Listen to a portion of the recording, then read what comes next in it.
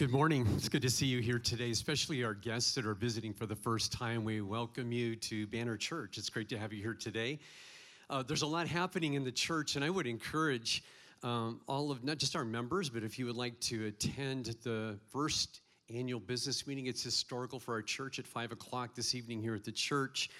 We're going to be presenting an annual report from last year on the finances of our church, but also, as Josh mentioned as well, we're going to be presenting him and Katie for this very important vote for our future. The church is growing, expanding, not just locally, but obviously internationally as we have shared the vision. And tonight, I'm going to field some questions too, because I've had a lot of people ask me a little more details about extending our influence to Bangkok and being a church not only in the marketplace of Scottsdale, but the marketplace of Bangkok as well. Tonight I want to share a little bit about some of the vision of the church and maybe field some of the questions as well. And I promise you it will be less than an hour. It won't be a long meeting, probably 5 to 6 o'clock. But you're invited to come. And even if you're not a member, we would love to have you here just to find out more about the church and where we're headed in this really exciting, amazing vision that God has given us here at this church. Amen? So we look forward to seeing you this evening. In this topic of possess the land that we've been speaking about, starting this series, it really connects itself to laying claim to the stakes that we drove into the ground. If you were here that Sunday, remember that a lot of you grabbed one of these tent pegs, if you will, out of Isaiah, and we're driving it into the ground, and specifically and symbolically claiming what we believe is the promise that God has given us. And we know that when we do that, that's the easy part, that's the fun part, to be able to take these stakes or these pegs and drive it into the ground and say, God, I'm claiming this promise that you have given me. And when I was in Bangkok, and Chandler's been videoing a couple of these services for me, so that it's our family in Bangkok. They're going to be connected to us, and so they can hear this message as well. We also presented these stakes to them as well as they came up at the end of the service a few weeks ago. And they're going around the city of Bangkok and saying, Lord, we're claiming this city, and we're claiming the promises that you have given us. So it's an exciting time.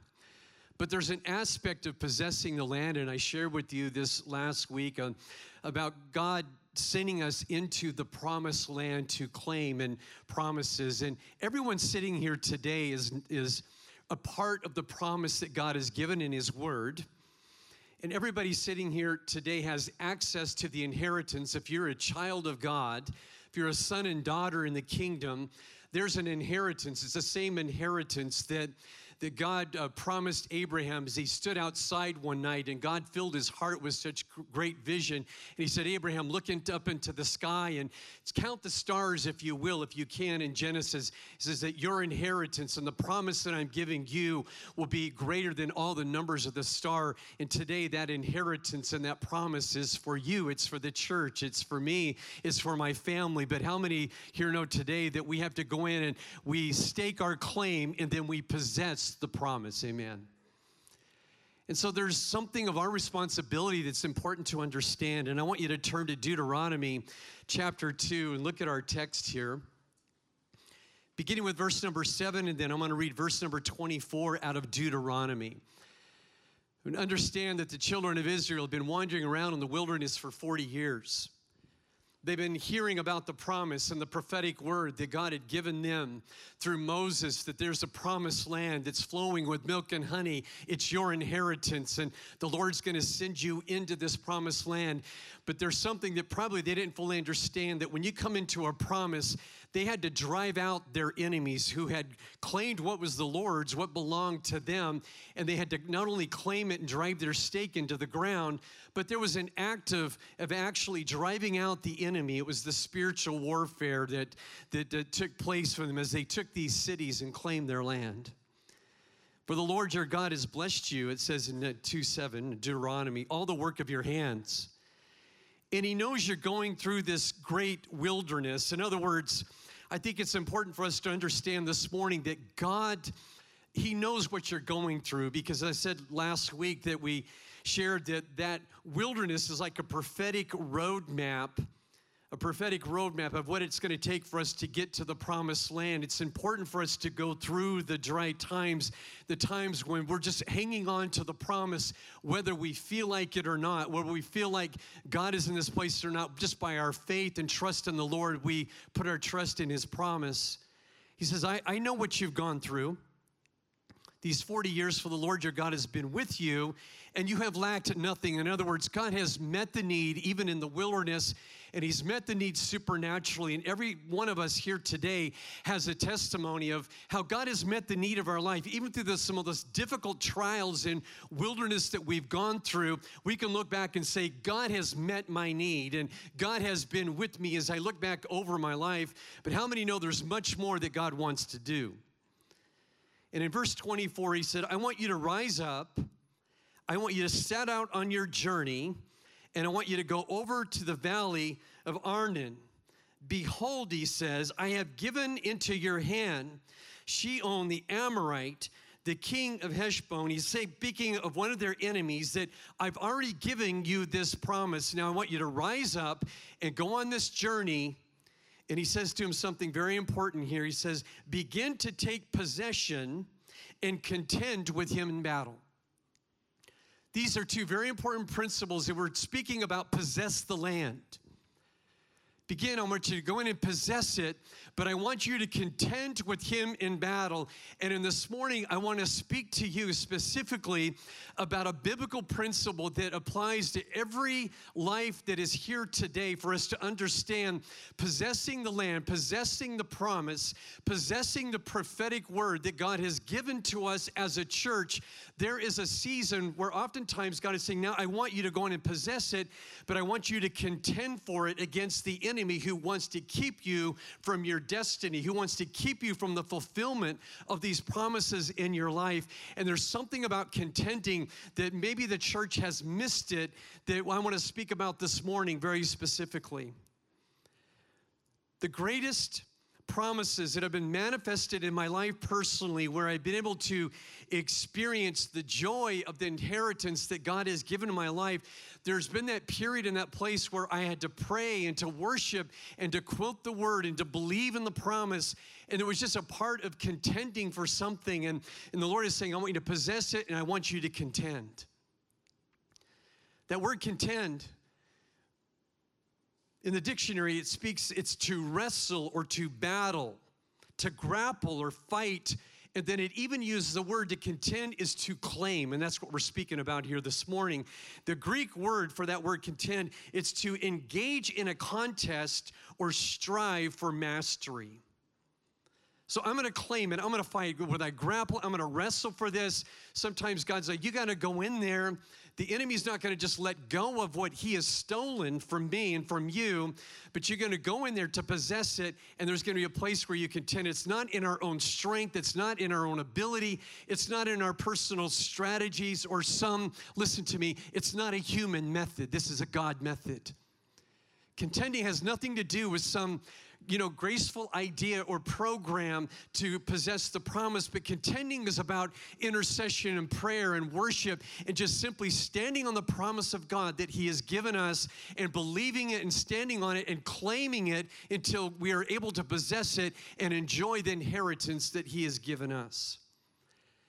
Yesterday, I asked Bridget, and she's really been battling the flu and bronchitis like so many people this week. But I asked her yesterday, I said, Bridget, would you come up and just share one experience about contending where we've seen a breakthrough, maybe in our family, our ministry, in the past several years as we have literally contended to get to this promised land, this location, this building, so that now this is going to be a launching pad into the place that God has called us here in Old Town Scottsdale, and also a launching pad even internationally now that we're going to extend the influence of the kingdom through this church.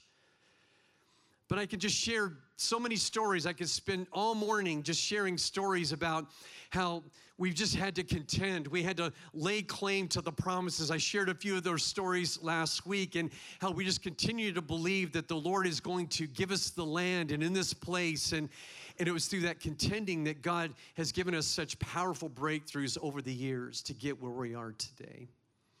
I want to ask Bridget to come just for a couple minutes and to share, because there's some illustrations of contending that are so important for us as a church to understand that this is just the beginning. There's so much more. This is only foundation beginning, but God is going to take us to much greater promises and inheritance for this church and for your life personally.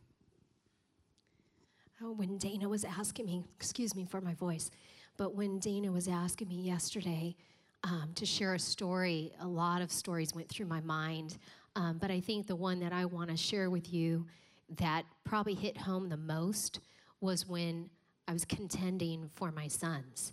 And when we first came in 2011 to start the church, transition never comes without pain, growing pains, and having to work through many different details. And so both the boys had experienced some of those pains and some disappointments. And Jamin came to me probably about a year into us being here, said, "Mom, I don't think I believe in God anymore." And I was crushed.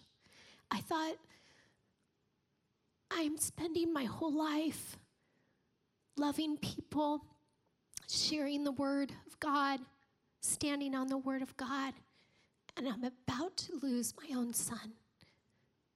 And I thought, Lord, I will not accept this. And so, Jamin, I wanted, in my own strength and the kind of personality that I am, I wanted to just give him scripture and sit down with him and let him pray, let me pray with him and just say, this is the reason why you need to stand on God's promises. I wanted to do all that, but I felt the Holy Spirit really just say, shut your mouth, keep your mouth shut really tight. And I want you to go into a fighting and a contending for your son like you've never have before. And God just kind of led me into this place of, I want you to go on a 40-day fast. I'd never fasted 40 days before. I thought, I don't even know if I'm capable of doing this, God. But God said, I'll walk you through this, and I want you to just keep your mouth shut very tightly. And I remember just starting this fast and just going in and just saying, God, I fight for my sons. I fight for the promise. They're my inheritance. They are my legacy. And I want my sons to worship you. If I win the whole world and lose my own sons, then I have not done my job. And so I stood on those promises every day. I would contend for Jamin every day. I would just sit there. Every time I felt a hunger pain, I would just say, that's just chopping the enemy's head off. Every time he would try to lie to my son. And I would just speak the promises and the truth of the Lord, that he is with them, and that I have established the word in their life, and they will not depart from that word. And so as I just went and just cried out to God, I remember many nights just being up until 3, 4 in the morning and just saying, God, I just contend for my son. I stand on the promise for my son like never before. And I am not going to let the lies of former leaders or disappointments or things like that keep my sons from loving God. I never put on my sons that they have to be in ministry or they have to do this or they have to do that. All I care about is that they love God with all their heart. That's what I want. I want them to love God with all their heart, soul, and mind. And that's what I fought for. And when those 40 days were up, neither of my boys knew that I had been praying, and I didn't feel like God told me. As a matter of fact, I just told Jamin last week. We had all his roommates over for dinner, and we were just enjoying each other's time and just talking and dialoguing. And before Jamin left, Jamin was asking us some questions, and he, if you know Jamin really loves the Word of God. He loves to teach the Word of God. He loves God. He loves to challenge those who don't love God. And he just really clings to it. But I was telling him just the other day, I said, I know you never knew that we were doing this, but I spent those 40 days just fasting and praying for your soul. It turned his heart. It really turned his heart. God turned his heart. And so I just want to say that I'm sorry I'm so emotional. I've been sick this last week, but I'm standing on the promise that I'm better now. But I just want to say that contending for your children, contending for salvation, contending for healing, contending for God's promises, it is what God says in the Word. His Word is yes and amen. His Word never comes back void. His Word you can stand on. All of these promises that God has given us, we can stand on. But sometimes we try to fight things in the flesh. And I know I'm guilty of that many times. And that's the reason why I felt like God put basically a muzzle on my mouth and said, I don't want you to fight this in the flesh or with your words.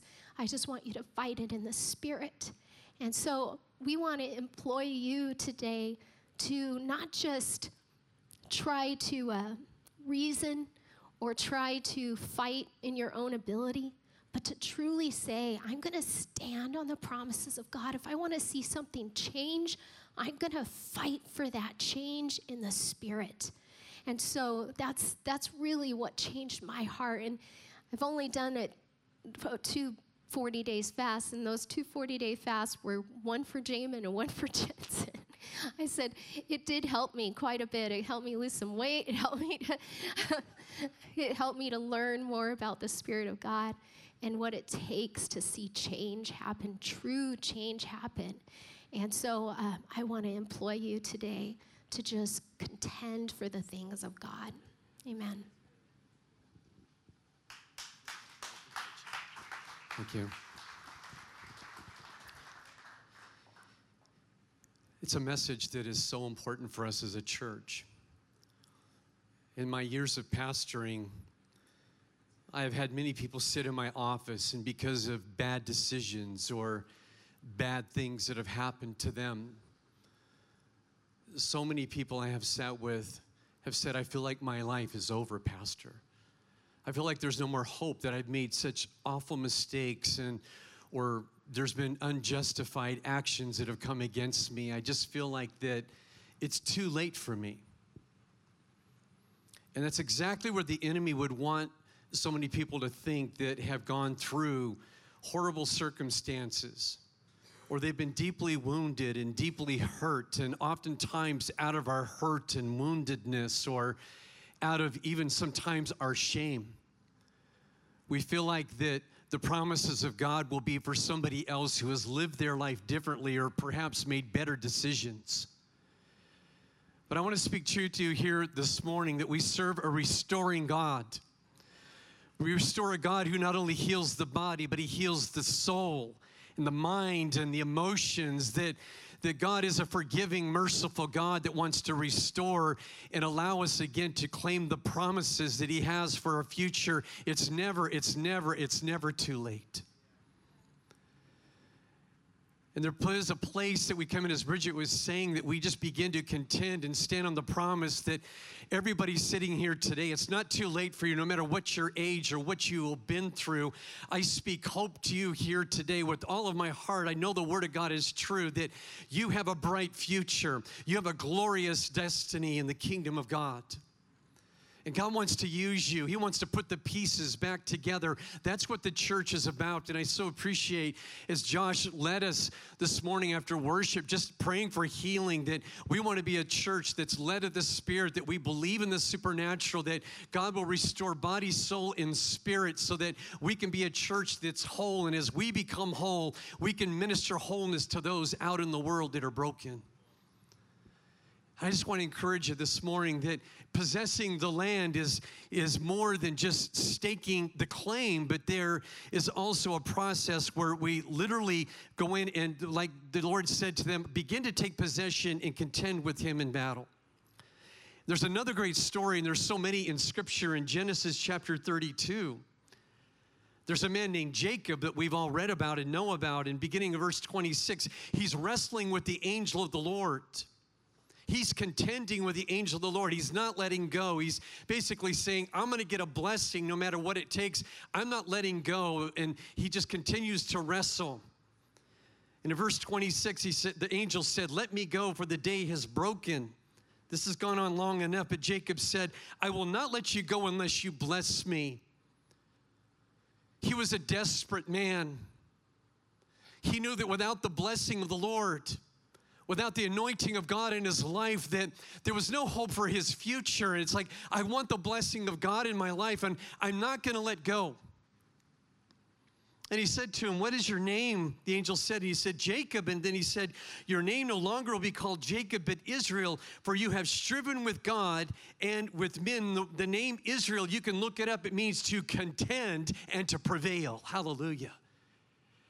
His name, his identity changed from Jacob to Israel, where that name means to contend and to prevail. And it speaks volumes to us here this morning that as we contend, as Bridget's sharing the story, that going into this 40-day fast, I'm going to contend for my sons that they don't bow down to the idols of this world. They don't bow down to the lies of this world. And that contending is something that God needs to interweave into the fabric of the church and into our lives, where we stand upon the truth and the promise of the Lord, not believing the lies of this world and even the half-truths. But as for me and my house, I'm going to serve the Lord, and I contend to do that.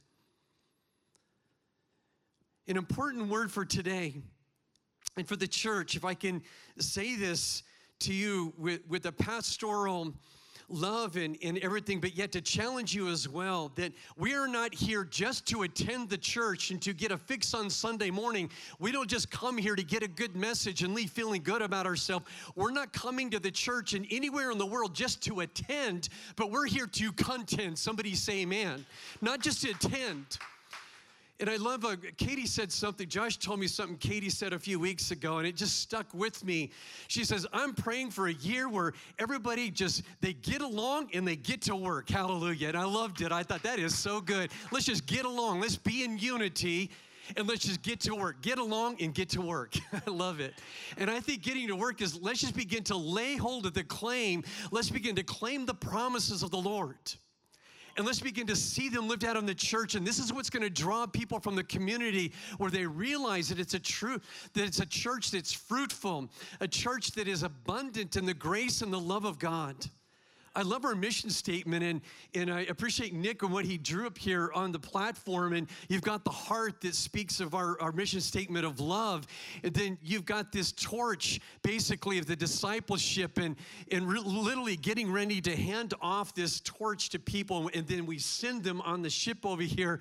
It speaks of the sending. And that's a fruitful church, one that's loving each other. We're getting along. We're in unity. We don't have to agree on everything, but we're in love with each other. We're in love with God, and we stand upon that promise.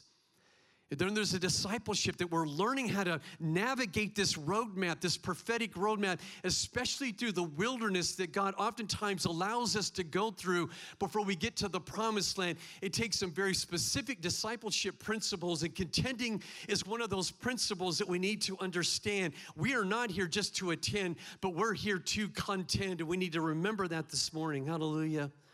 We take the stake and we claim it. We drive it in. I claim this promise. It's symbolic of that. But then, Lord, I contend for the truth that you have given me and given the church. And we're so excited about that. I was thinking this last week about a topic that oftentimes maybe it's been overlooked in the church. And some of you, if you know from history, that in the 12th century, there was a code of ethics in northern France of those who were the knights of that day. This is in the late medieval times. And there's the word that we use, and it's kind of used loosely. You've heard this word chivalry. How many have heard that? You don't understand chivalry. It's been probably lost in the concept of our culture today, where chivalry is something that was noble, something that was dignified, something that was important, especially for the knights who represented their king and represented their country, and more importantly, they represented their God. The knights were highly regarded. They were the defenders of the king, the defenders of the country, the defenders of the citizens. And chivalry is often used even in the sense, the defenders of those who are weak and those who don't have much. They're defenders of women and showing great respect and honor. And chivalry has something that maybe needs to be reintroduced. And I thought about this, that a part of contending is to understand that there's a code of ethics. There's the Word of God, and we represent the King of Kings and the Lord of Lords. And I want to defend the kingdom that God has placed me in. And I think that chivalry is something that needs to become popular once again in our society, with all of the abuses that are taking place and the dishonor and the disrespect. And this is a church that one of our core values is to be honorable. And I think chivalry is a way for us to show honor. You can look up some of the 10 commandments of chivalry. I'll read through them quickly, but I think they're interesting. The first one is, thou shalt believe all that the church teaches, and thou shalt observe all of its directions. Number 2, the second commandment of chivalry, thou shalt defend the church. The church is not a building. The church is people, that we defend each other. And it's like we want to have each other's back. And, you know, true loyalty is we talk about each other's strengths and we defend each other's weaknesses. Hallelujah. That's loyalty. Do you have weaknesses? Yeah. Do I have weaknesses? Absolutely. But we talk about each other's strengths. We defend each other's weaknesses, and we defend one another. Number 3, the third commandment of chivalry is, thou shalt respect all weaknesses and shalt constitute thyself the defender of them all. Number 4, thou shalt love the country in which thou was born. We show honor to our country as a citizen, that it's honorable. Thailand, I was amazed at the honor that they show the government. The king of Thailand is a very honorable person and held in great esteem and great honor. The king there, I saw pictures of the king everywhere we went in the city there. And it was very interesting to me, the tremendous honor that they show and the pride and the citizenship of being a part of Thailand. Number 5, thou shalt not recoil before thine enemy. In other words, you know what? I'm not going to stand down with my enemy, because I know who has the greater power and authority is Jesus Christ. Number 6, thou shalt make war against the infidel with cessation and without mercy. In other words, I'm not going to just defeat a part of my enemies. I want to drive all my enemies out and lay claim to the promise that God has for me. Number 7, thou shalt perform scrupulously the feudal duties if they be not contrary to the laws of God. In other words, I'm going to do everything possible without compromising the laws of God in order to contend and to win this battle and to lay claim of the promises that God has for my life. Number 8, thou shalt never lie and shalt remain faithful to thy pledged word. Number 9, thou shalt be generous and give largesse to everyone. And number 10, thou shalt be everywhere and always the champion of the right and the good against injustice and evil. It sounds like something out of a great movie, doesn't it? And as I was thinking about contending, when we have something to contend for, knowing that we live and exist in a kingdom that is eternal, where Jesus Christ is the King of Kings and we represent him. Paul calls it that we are an ambassador of Christ.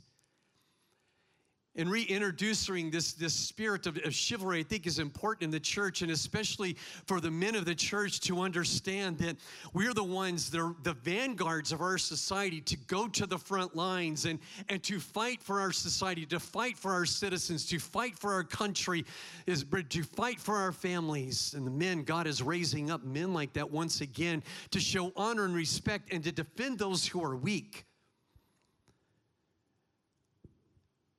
and to defend justice.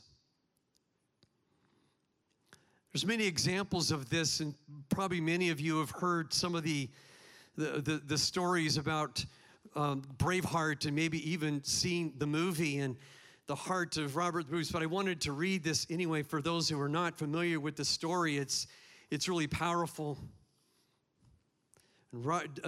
Braveheart did not just the movie, but the true story of it is after the death of William Wallace, the Scottish patriot, who he led the armies in the fight for Scottish independence.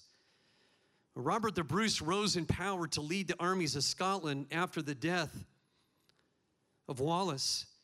And Bruce ended up dying in 1329. This is just right during this period of time when chivalry among the knights and chivalry among the warriors and those who were fighting, claiming what was theirs in Scotland, claiming their independence, claiming, basically their rights. It was being just trodden on and overtaken. And these were men that God raised up, I believe. In 1320, he died at 54, but before he died, he requested that his heart be removed from his body and taken on a crusade by a worthy knight.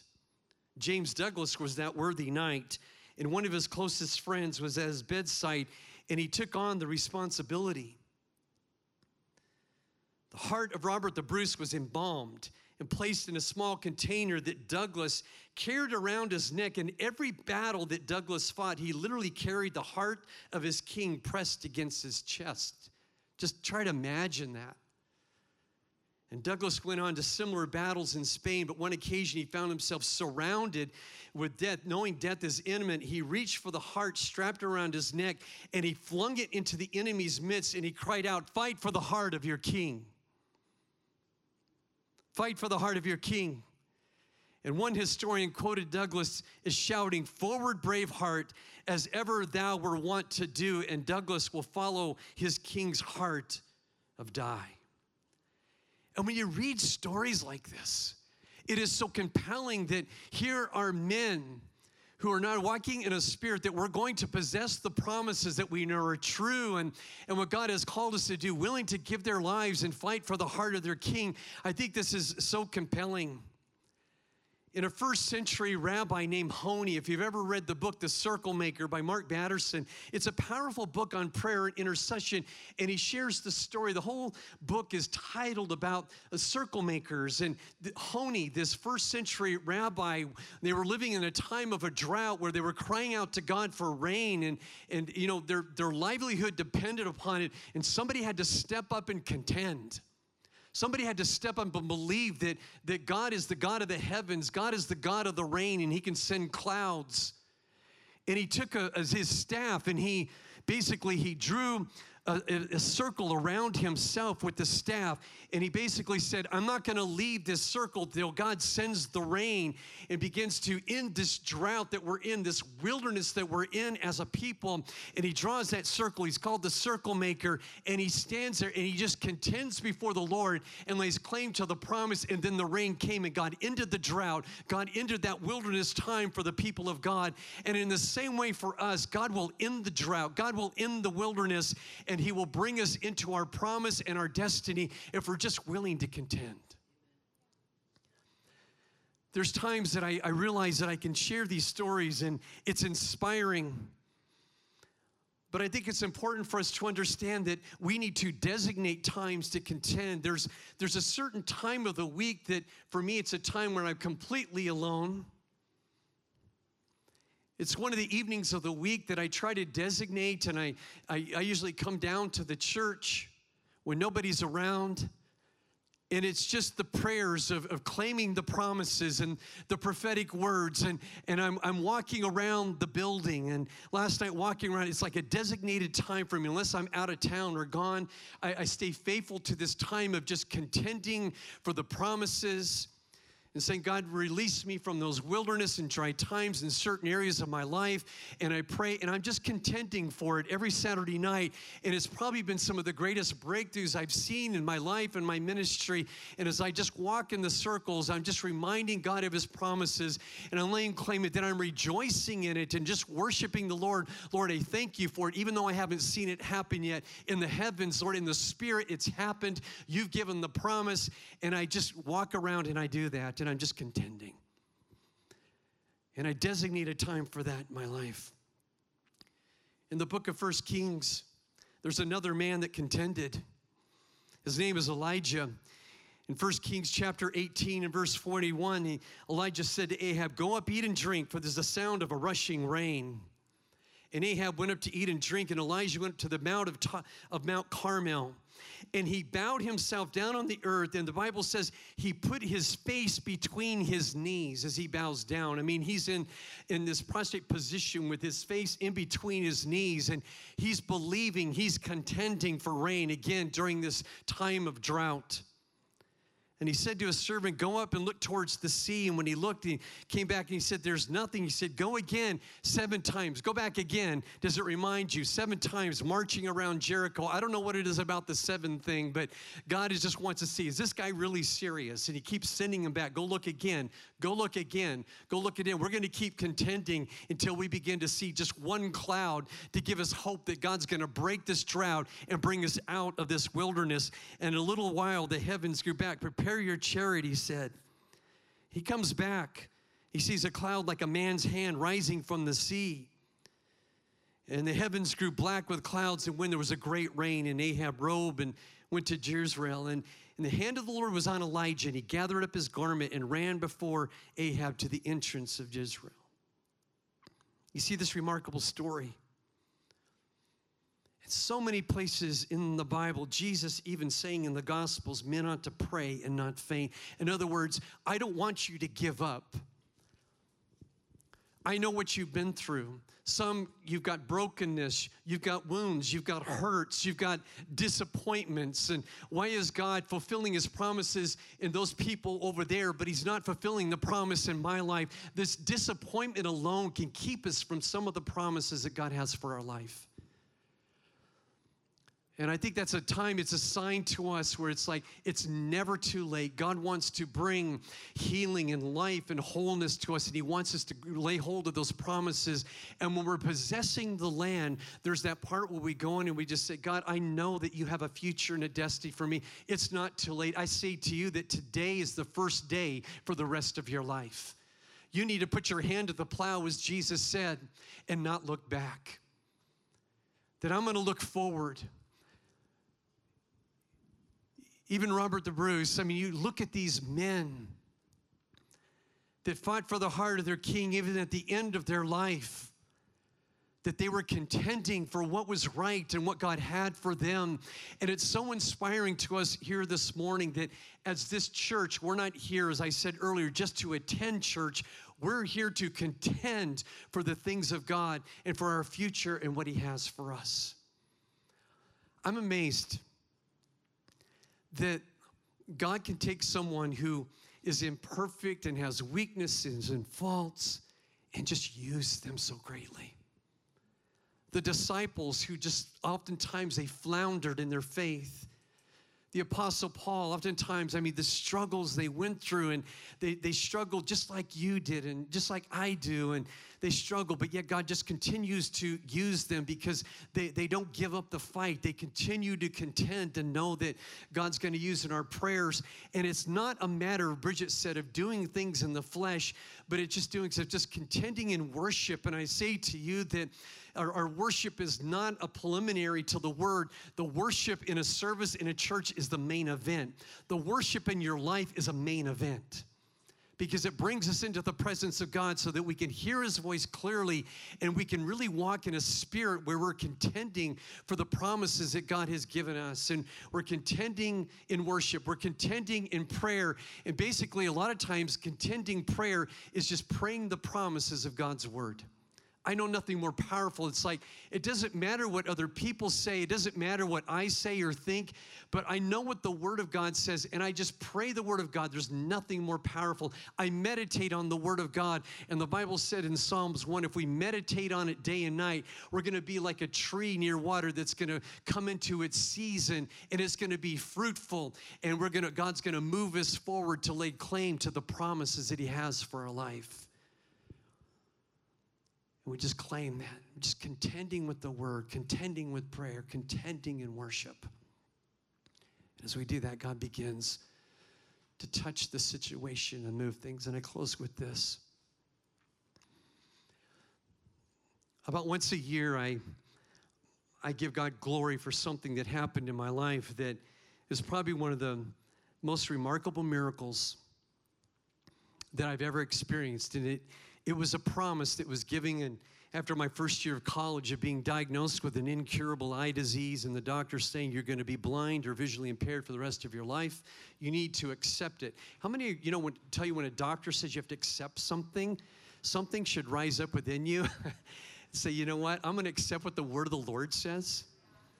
We have to be very careful. I respect physicians and all that, but there are times when God just will supersede what is in the natural, because that's why he's a supernatural God. And they told me that it seemed hopeless for me as I walked out of the office that day, saying, you got to learn to live with it. When I was in college, when I was at ASU, my books were on cassette tapes. I went to a special learning center that I couldn't study. I didn't have good enough vision to read, and I listened to these tapes, and when I studied, and just to shorten the story, we contended, and people prayed.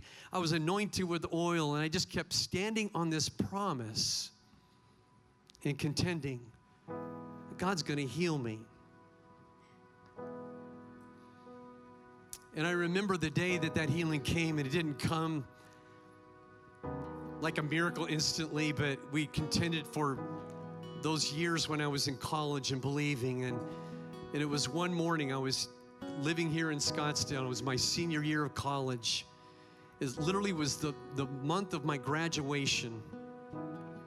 And I won't tell you the year because that'll give away my young age.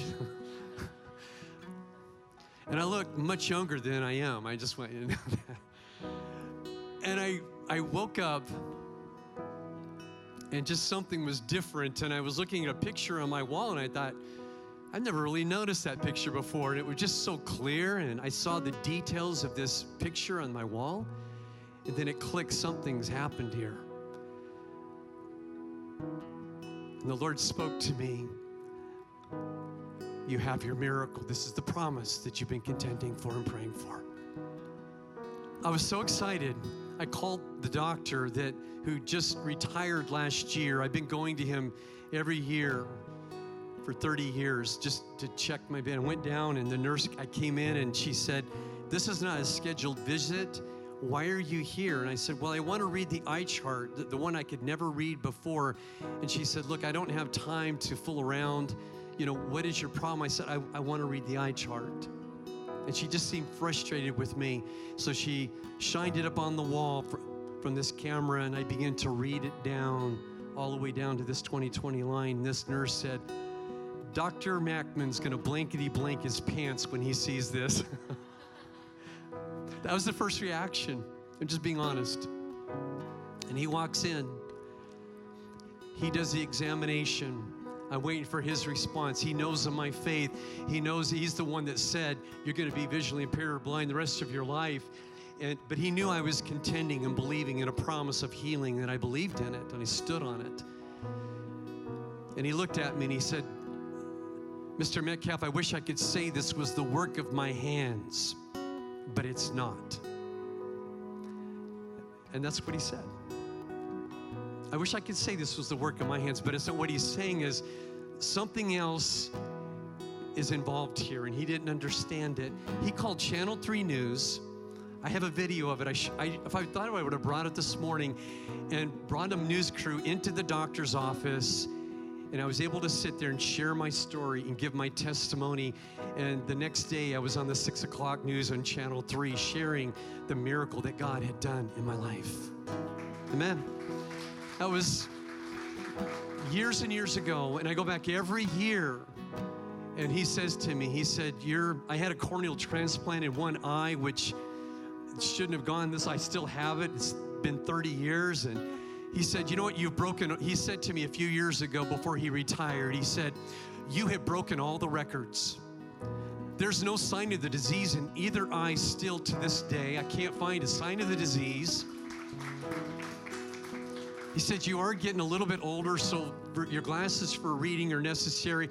He said, but you are completely disease-free. He just kind of throws his hands up. He goes, you're just still living in the promise, aren't you? I said, yeah, I'm still living in the promise. Amen. I'm still living in the promise. And I guess it compels me to say to you here this morning, God has so many promises for each and every one in this place here today. I don't care where you've been, what you've gone through. I don't care how many mistakes you've made or what's happened to your life. God wants you to live in the promise. He wants to heal and restore, and He wants to release you with a great testimony of someone who has been through the wilderness, it's been through the desert, and say, but I have come out on top because I'm the head, I'm not the tail. Hallelujah. And we begin to share a testimony to the world that my God is alive, my God is supernatural, and I'm living in the promise that He gave to me. Praise God. That's for each and every one.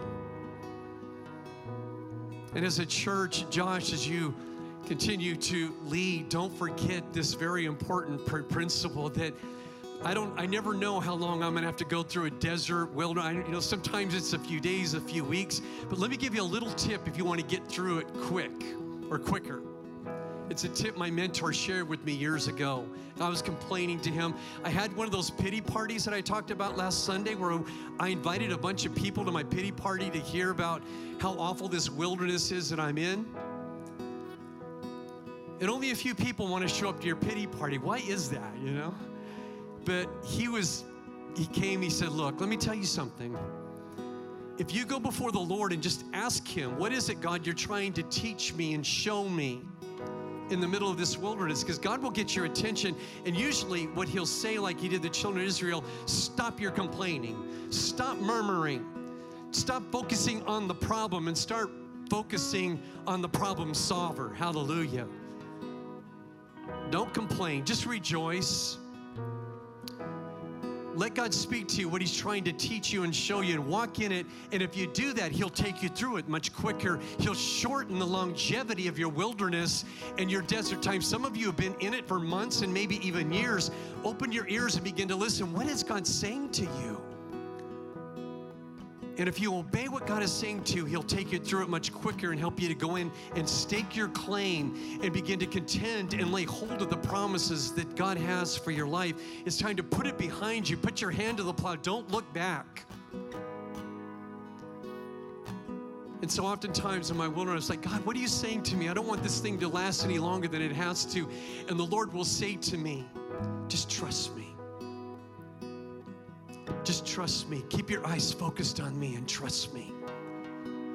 Don't murmur and complain. Don't idolize anything in this world. Just worship me. It's like you don't just get through the wilderness. Let me tell you something. You worship your way through the wilderness. You just worship your way through it. And I walk around, and while the building is dark, and I'm worshiping, I'm contending, I'm believing. I'm taking stakes and driving them into the ground at my home and on this property, and claiming the things for the God in different parts of the city, and just contending. And then when God brings the fulfillment of the promise of my life, and then I realize that, wow, it's not by might, it's not by power, it's by my Spirit, says the Lord. I love it when those athletes score a touchdown, or the football player or a baseball player hits a home run, they come in, and these guys, you know they're a believer when they point up at heaven. It's like I'm giving God the glory.